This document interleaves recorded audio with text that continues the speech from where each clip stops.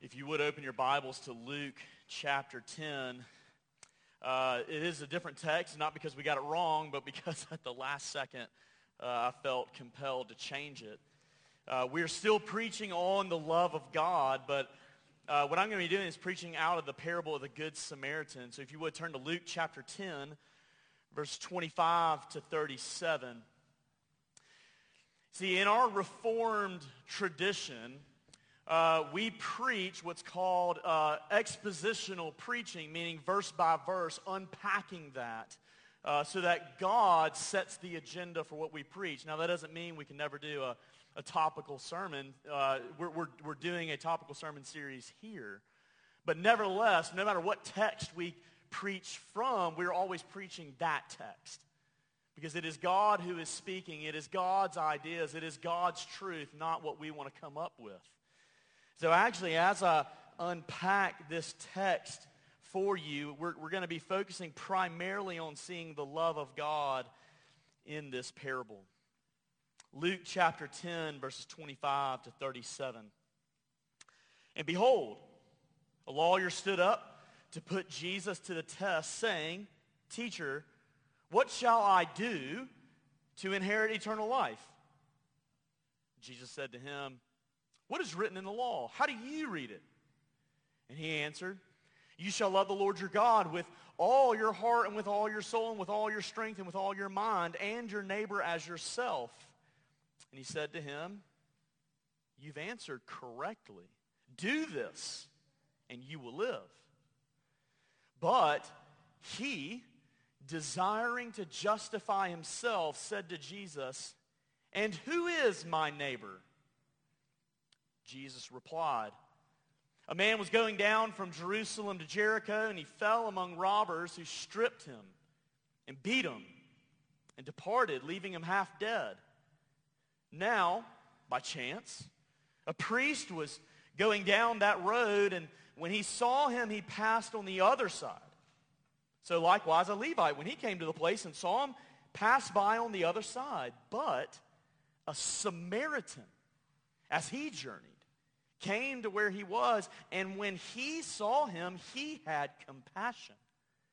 He went to him and bound up his wounds, pouring on oil and wine. Then he set him on his own animal and brought him to an inn and took care of him.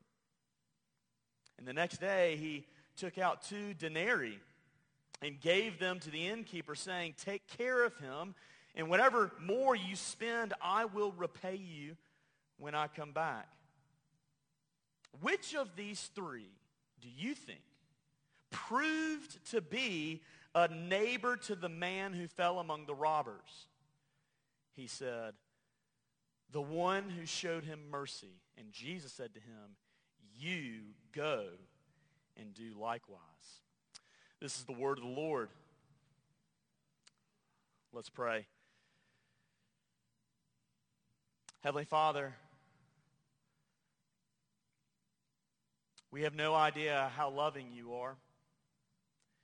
And even in our day and age, as we champion that word love, yet how loveless we really are. We don't know a love like yours, and we're asking that Father, Son, Holy Spirit, that you would reveal to us your love. The love that is seen here in this parable, even as we are convicted greatly of our lovelessness. But Father, we know that it is good for us to be crushed by the law, to come to an end of ourselves, to then depend upon Christ who has truly loved us. And so would you take us through those motions this morning, and as you do so, may you transform us to begin to live a life of love for you and love for each other. Do so through this means of grace. We ask all this in Christ's name. Amen. In 2011, NBA player Lou Will was in his car, and he was approached by a lone gunman who was seeking to rob him and presumably take his car. Interestingly, in this scenario, when the gunman approached Lou Will, somehow, some way, Will was able to persuade this guy to not rob him. But then he did something astonishing. Instead of calling the cops to report this, he took this guy to dinner and paid for his own dinner. He did something absolutely crazy. This guy was just wanting to kill him, essentially, and take what he had. And he says, you know what? Let me buy you dinner. I don't know about you, but that'd be hard for me to do. You see, what we need to see in this parable is that it is primarily about the fact that we are not loving people, but God is the God of love. This parable is not about activism. Our culture is so big about activism. This parable is not about that. Do not turn the gospel of grace into a system of works. It is about the graciousness of grace and the God who is love, even and especially when we are not. You see, actually, what is happening here and what needs to happen to us is that we need to be like the lawyer. We need to be crushed by the law of God. We need to be crushed to see that we are actually not loving people so that then we can be bound up and healed by God's love in Christ for us. We need to learn to be solely dependent upon his grace and empowered by his grace. And so the purpose really of this parable here is to crush this man and then to show him the endless love of God. So if I can give you a little turn of phrase here, something that might be sticky and memorable, our main point this morning is this. We try to kill Jesus, but Jesus takes us out to dinner. We try to kill Jesus, but Jesus takes us out to dinner. Look at verse 25. What is the law of love? You see, one of the things we need to see here is that we are the lawyer. Look at verse 25. And behold, a lawyer stood up to put him to the test, saying, Teacher, what shall I do to inherit eternal life? The lawyer was someone who would be constantly examining Jesus to see if he would uphold God's law. And we are like that lawyer, and we're trying to see if Jesus is really faithful. And if Jesus is not faithful, the moment we see him not being faithful, we're going to move behind the scenes to crucify him.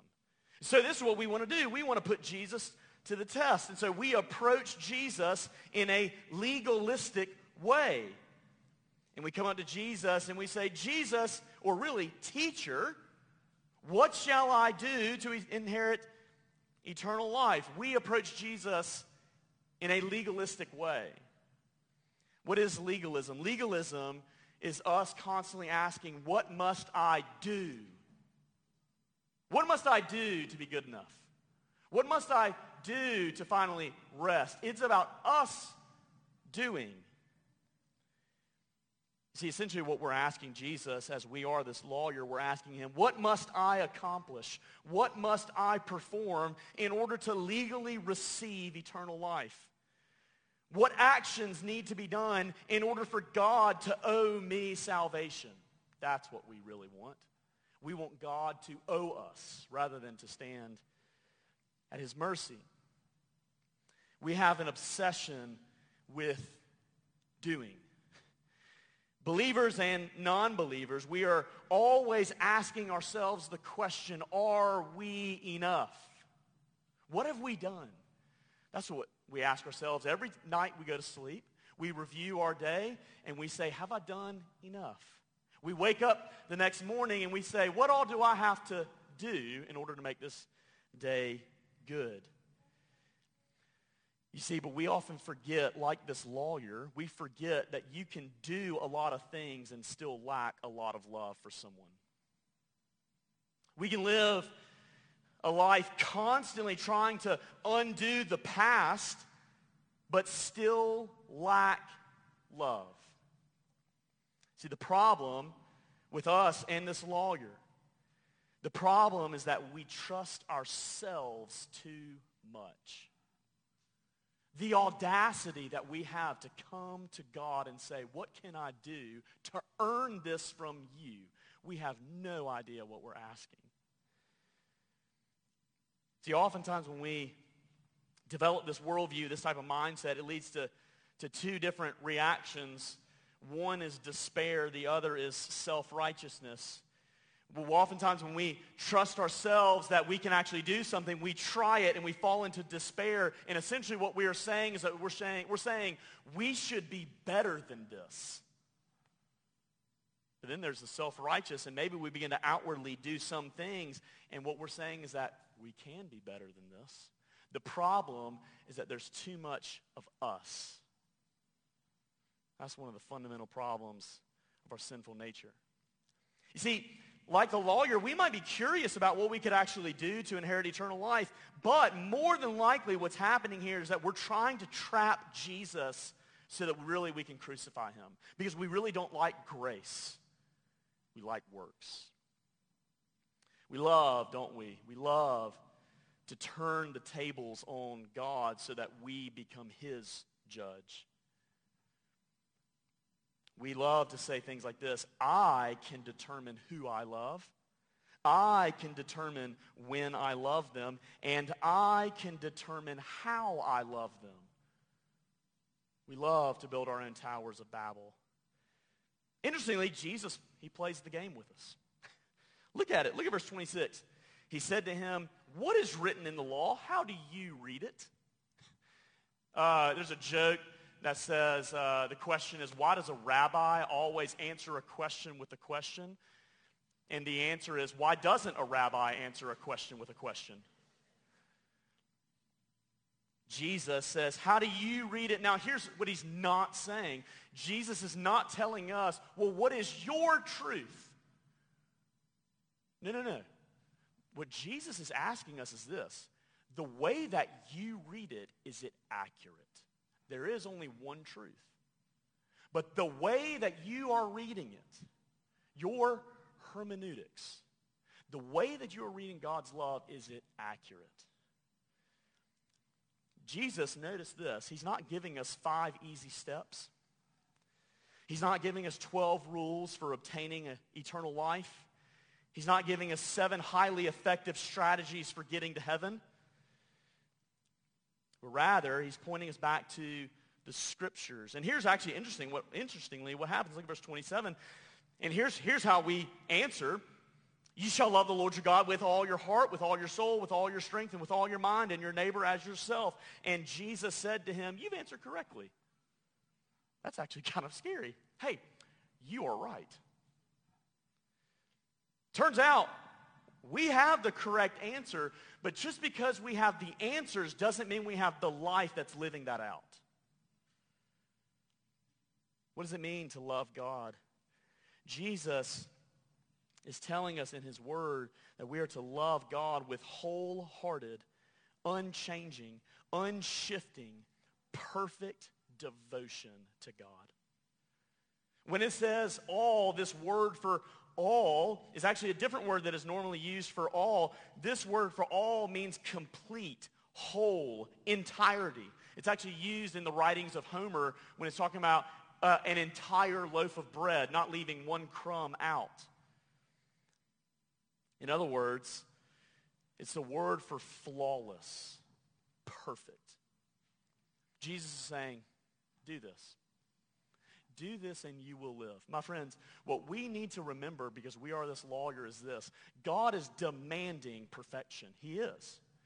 He says, be perfect as your Father in heaven is perfect. He's never going to say that doesn't matter. The question is this: are you going to try to fulfill it, or are you going to rest in someone who has? You see, what we need to remember is, as we look at the law, it demands that every single one of our secret thoughts, every word we've written or texted or said, every picture we've looked at, every feeling we've had towards someone, every moment as one who lived in perfect faith, every relationship with perfect love, patience, and wisdom, every desire perfectly consistent with God's character and will, the whole thing all the time, that's the standard. Do this and you will live. We are to love our neighbor as ourselves, including the neighbor who may even live right across the street from us, who parades the LGBTQ signs right there. That's your neighbor. Love them. Do this and you will live. That's what he tells us. Not any other way. It's do it God's way or don't do it at all. What does the law require? This is what is asked in the New City Catechism, question number 7. What does the law require? It requires personal, perfect, and perpetual obedience. That we love God with all our heart, soul, mind, and strength, and love our neighbor as ourselves. What God forbids should never be done, and what God commands should always be done. That is the requirement. Whenever we try to fulfill God's law, it's like this. It's like we have a broken ankle, and when we're sitting down, we don't really feel it. We think we can manage, and we look at God's law, and we say, I can get up and do that, but then when you try and you stand up on that broken ankle, you realize it hurts bad and you can't do anything. Jesus plays the game with us, and here's what we do in response. We try to justify ourselves. It's actually crazy. Why do we even try this with Jesus? But we crave. Here's what we do. Look at verse 29. But he desiring to justify himself. Here's what we do. We crave to be in the right with God. That's what it means to be justified. We crave for our conscience to find peace. And so here's what we do. Like the lawyer, look at verse 29. But he desiring to justify himself said to Jesus, and who is my neighbor? Ooh, boy. You best watch yourself. You're going to learn today, as one comedian says. You see, we often like to redefine God's commandments, and we're doing that in the church today. We love to set up boundaries for who we love and when we love them and how we love them. Boundaries is a word we love today because boundaries makes us have our own kingdom, and no one can cross those lines.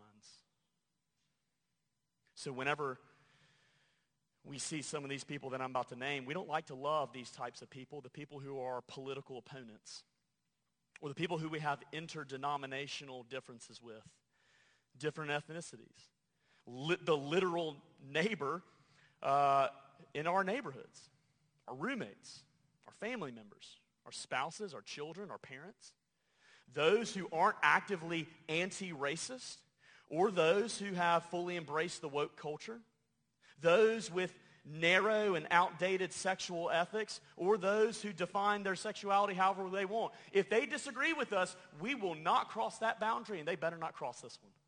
That's what we do. We love to find ways to water down God's commands so that way we can look at God and say, you owe me. But Jesus confronts us with the law of love, and that's where this parable comes in. Look at verse 30. Jesus replied, a man was going down from Jerusalem to Jericho, and he fell among robbers who stripped him and beat him and departed, leaving him half dead. You see, leaving him half dead, it means that by all appearances of this man on the road, he would look as good as dead. Do you know how dead men were treated in Jewish culture? They were what? They were unclean. See, who in the world, who of us would want to contaminate ourselves to help him? But that's the picture that Jesus is painting. And here's what Jesus does. Here's what he's doing to us. We are the lawyer. You see, as a lawyer, we would know that the Jewish people were divided into 3 categories. You were either a priest, a Levite, or a Jewish person. And those were your neighbors, no one else. You were either a righteous Jew or an unrighteous Jew. Those were your neighbors, no one else. And so naturally, when you began a parable with a priest and a Levite, you would expect the third person to be a Jewish person, not a Samaritan. We'll get to that in a second. But this lawyer, this is who we are. We think we're loving. We think we stand a chance. And so Jesus is saying, okay, look, let me paint you a picture of what you're really like. The priest and the Levite, they're different, but there's similarities. And they represent the best of the best in Jewish culture. Jesus is essentially saying to us, you think you are noble like the priest and Levite, but let me show you what your heart is really like. One rabbi famously had said back in that day, according to Jewish tradition, they contracted uncleanness even if their shadow so much touched their body, the shadow of a dead man touched their body, and that's why they would pass by on the other side. You see, the priest and the Levite, it's actually really important to remember they lived off of other people's generosity. They lived off of the tithes and the offerings that people would give to the temple. Interestingly enough, this Jewish man, he's presumably Jewish, he's traveling from Jerusalem to Jericho, most likely coming back from the temple where he just was. The priest and the Levite would no doubtedly have just received the benefits of this man's tithing. And yet when they see him, they pass by on the other side. This is often who we are. We are the priest, the Levite, the lawyer, and we love to look at people like this. And when we see whatever their uncleanness is, and we'll talk about that in a second, we love to say, this is not my neighbor. It's not my responsibility. It's not worth my time and effort. It's not worth my religious reputation. Is this man even worthy of my help? This person needs to change, or they need to prove their worth before I help them. That's what we say. In our culture today, we also say this. Well, this person has made me uncomfortable. Therefore, I won't help them. How often in this mindset do we remove ourselves from any situation that makes us feel any level of uncomfortability? And there's nothing like deadness that makes us feel uncomfortable. We talk so much about love today, y'all. We talk so much about love today. But in our culture, how much hatred, division, and anger we have towards others when they don't hold our exact standpoint.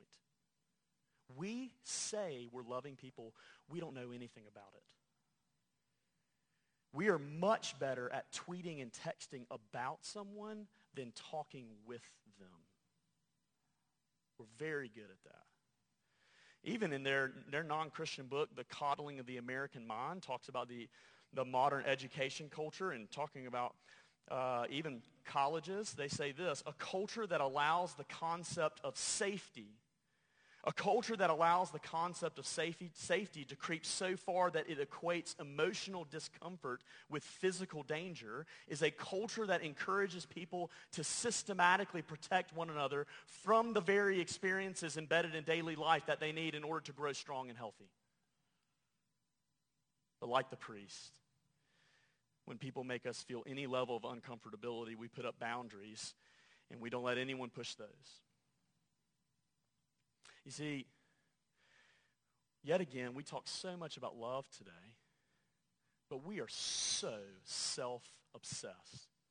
That's why we often love taking our own personality test over getting to know someone, because we care more about what do I need to be, what do I need to do. We need to sit in the seat of the lawyer and hear Jesus crush us with the law. That's what we need. Let's ask some reflection questions. And this is hard, y'all. I felt it this week, big time. But let's think about this. I'm just going to name many different things. Does our writing, our blogging, our tweeting, our texting, our social media, our everyday conversations, our work relations, our parenting, our marriage, does it promote true love for our neighbor, or does it promote division, prejudice, distrust for each other, suspicion, bitterness, or holding the past over people's head? If we're honest, the worldview today is the latter. And here's the thing: we have enabled that.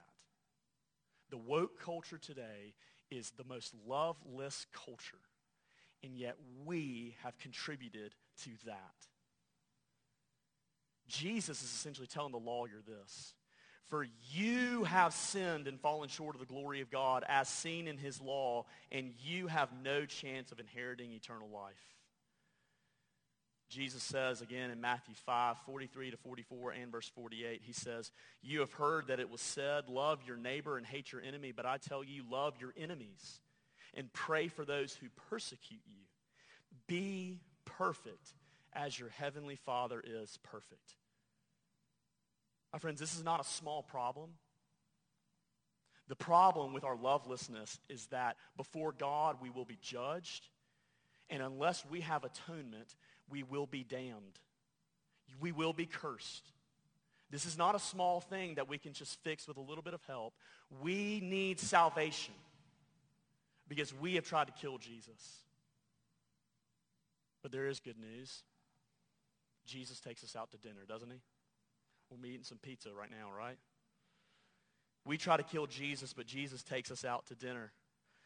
You see, Jesus is actually doing two things here as he begins to describe this parable. In two ways we can see Jesus here. We can see Jesus as the dead man, and we can see Jesus actually as the Samaritan. And here's what we need to hear.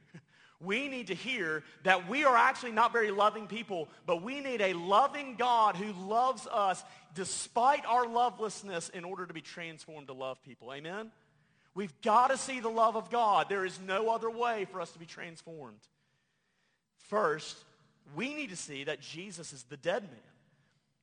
It's interesting that Jesus describes this man as being stripped and beaten, and they departed from him, leaving him half dead, because actually these Greek phrases would describe what Jesus himself would actually go through on the way to the cross.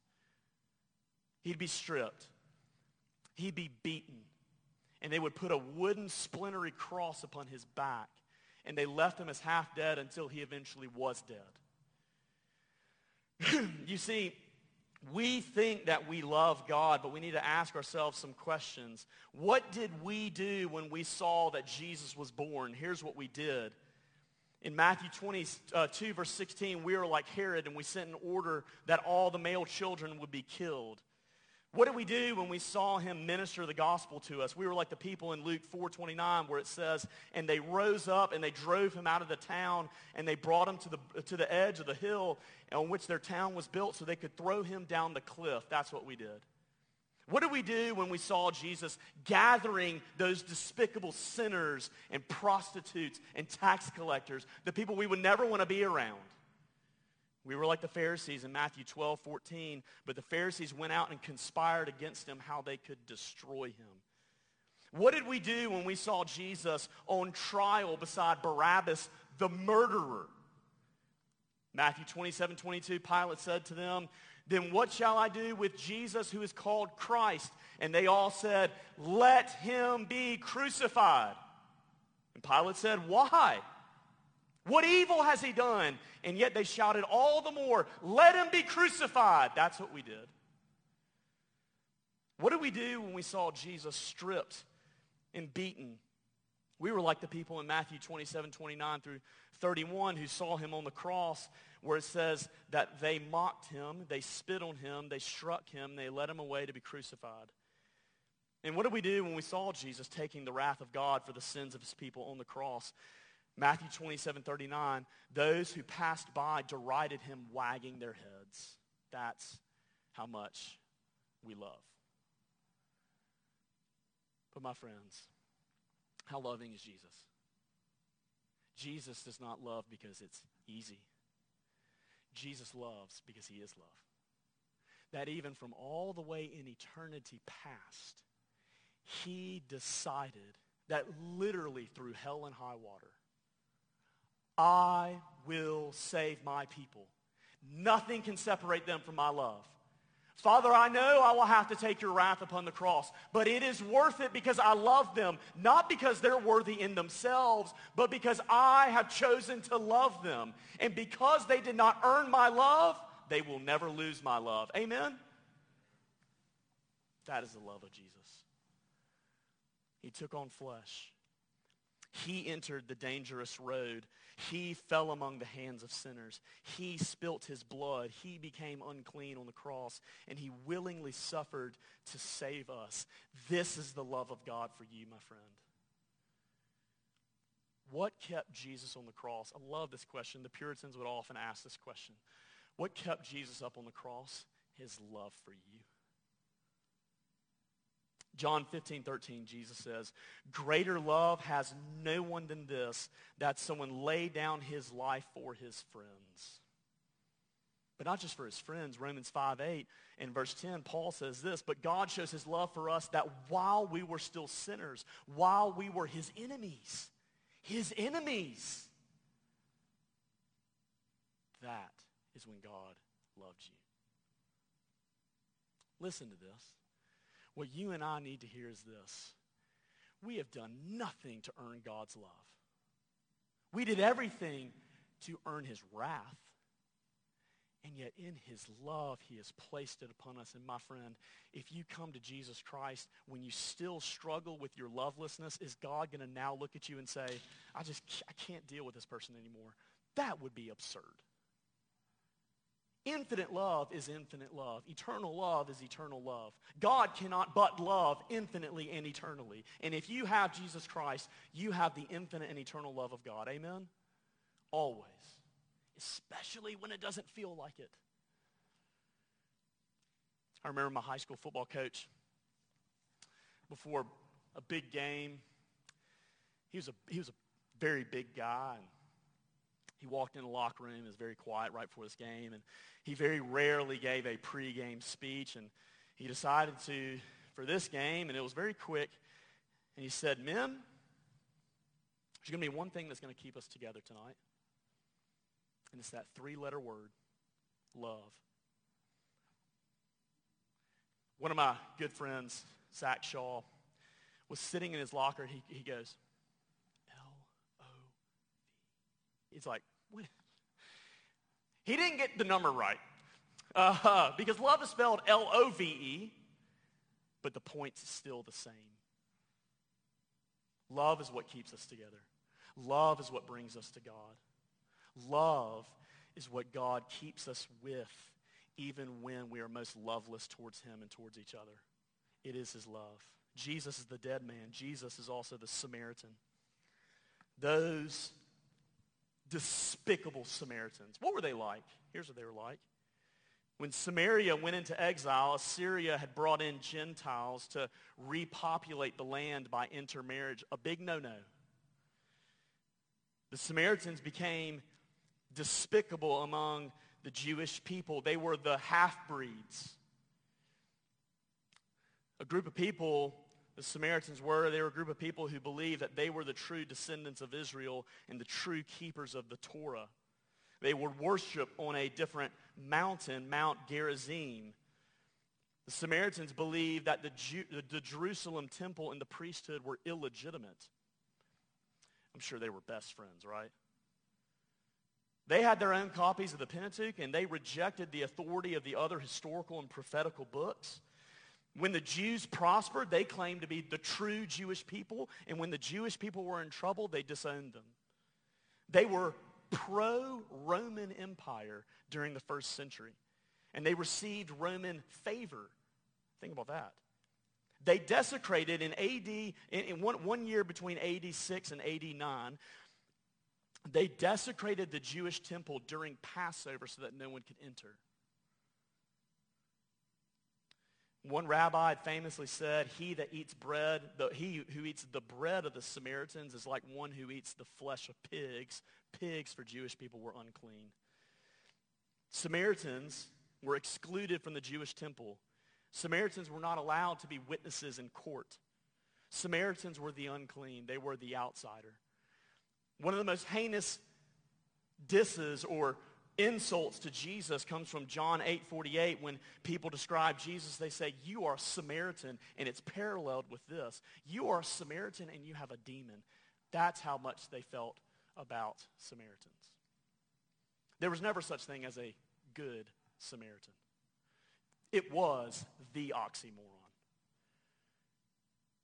It would be like describing this, the good Hitler. That much of an oxymoron. But Jesus is saying this. Jesus is saying, I am willing to become the most despised, the biggest outsider, the most unclean, the one that you will hate the most. I am willing to become that to save you. I am willing to become that because I love you. That's what he's saying. The Samaritan, noticed that. Look at verse 33. It says, but the Samaritan, as he journeyed, he came to where he was, and it says, and when he saw him, he had compassion. Now, this is amazing because actually in the Gospel of Luke, this progress of seeing and then feeling compassion is used by Jesus a lot. One of the best examples we have of this is in Luke chapter 15, whenever the father sees his despicable son turning back. And remember, it says he saw him and he felt compassion. Jesus is saying, when I see you in all your deadness, in everything that makes you unclean, I have compassion on you. When I see you in the worst of your sin, if I can give a trivial example, please forgive me, but it's like the movie Elf.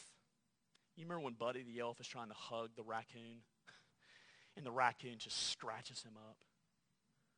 But let's be honest. That's exactly what we want to do with Jesus. The moment he gets near us, we claw and we push and we want to cut him. We want to put him on the cross. But he moves towards. And that's what the Samaritan does. He doesn't just feel compassion. He doesn't just say, oh, man, I'll think about you, or, man, I'll pray for you. He moves towards. Verse 34, he went to him and he bound up his wounds, pouring on oil and wine. If something, this man is extravagant. He moved toward him. That's what true compassion is. You see, often when we feel the most unclean in our sins that are so despicable, we often think that God does this.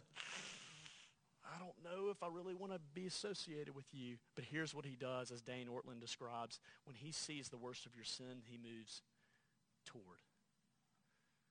That's how much he loves you. He binds up this man's wounds, meaning that he bandaged up this man's wounds. And you have to picture it this way. I remember one time we were on a class field trip, and on the way back, in the middle of downtown Montgomery, we had seen this dog in the middle of the road that was hit by a car. And my dad's a veterinarian, and so this was kind of a common thing in the Van Hooser household. We would have just spare leashes in the backs of our car because of this. Well, when you see a dog hit by the car and there's blood all over the road, and literally for this dog, there are intestines that are hanging out, can you expect to not get bloody? That'd be crazy. This man is beaten so bad that it basically looks like he's dead. Do you think that somehow this Samaritan is not going to get bloody? He says, look, it's worth it. It is worth it to become unclean so I can save this person. Jesus Christ doesn't just come amongst our blood. He literally spills his blood because he loves us so much. Amen?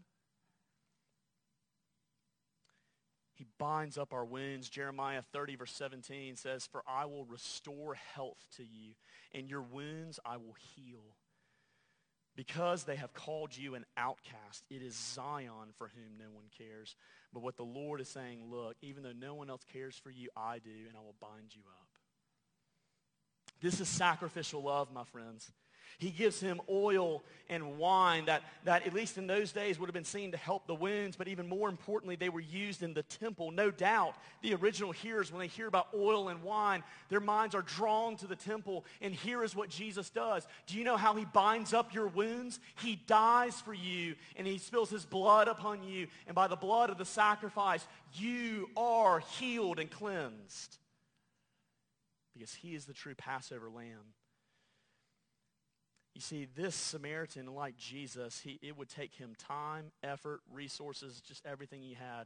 Jesus Christ left the infinite riches of heaven to become a man in poverty because he loved you so much.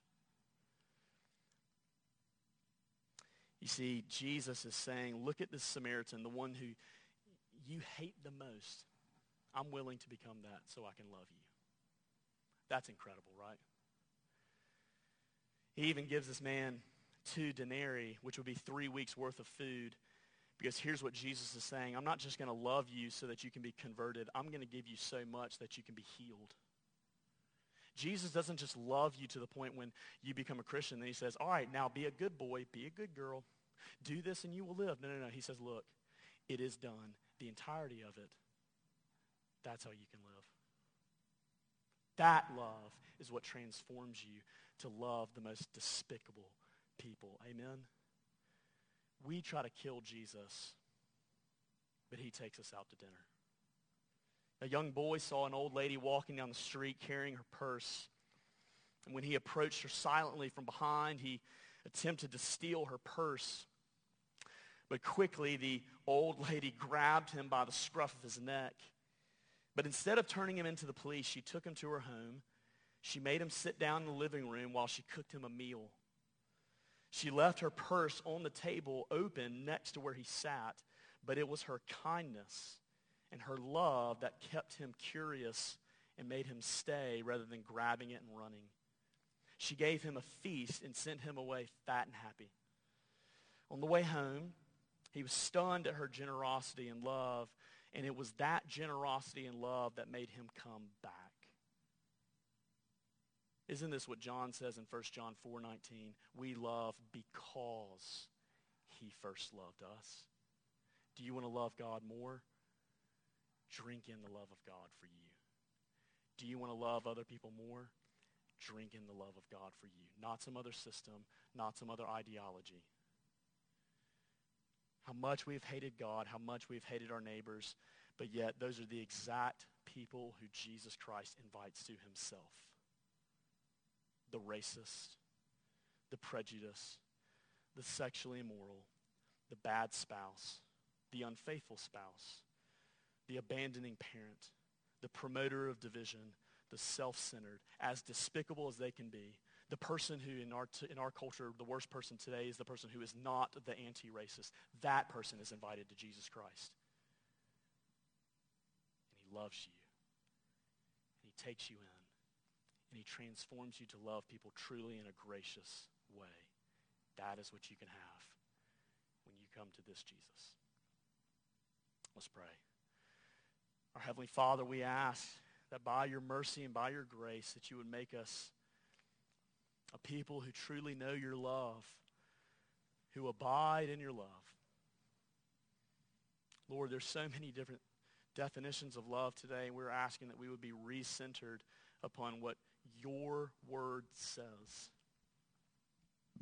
Jesus, no one loves us like you love us.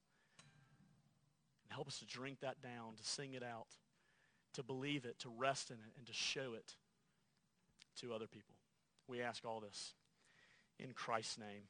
Amen.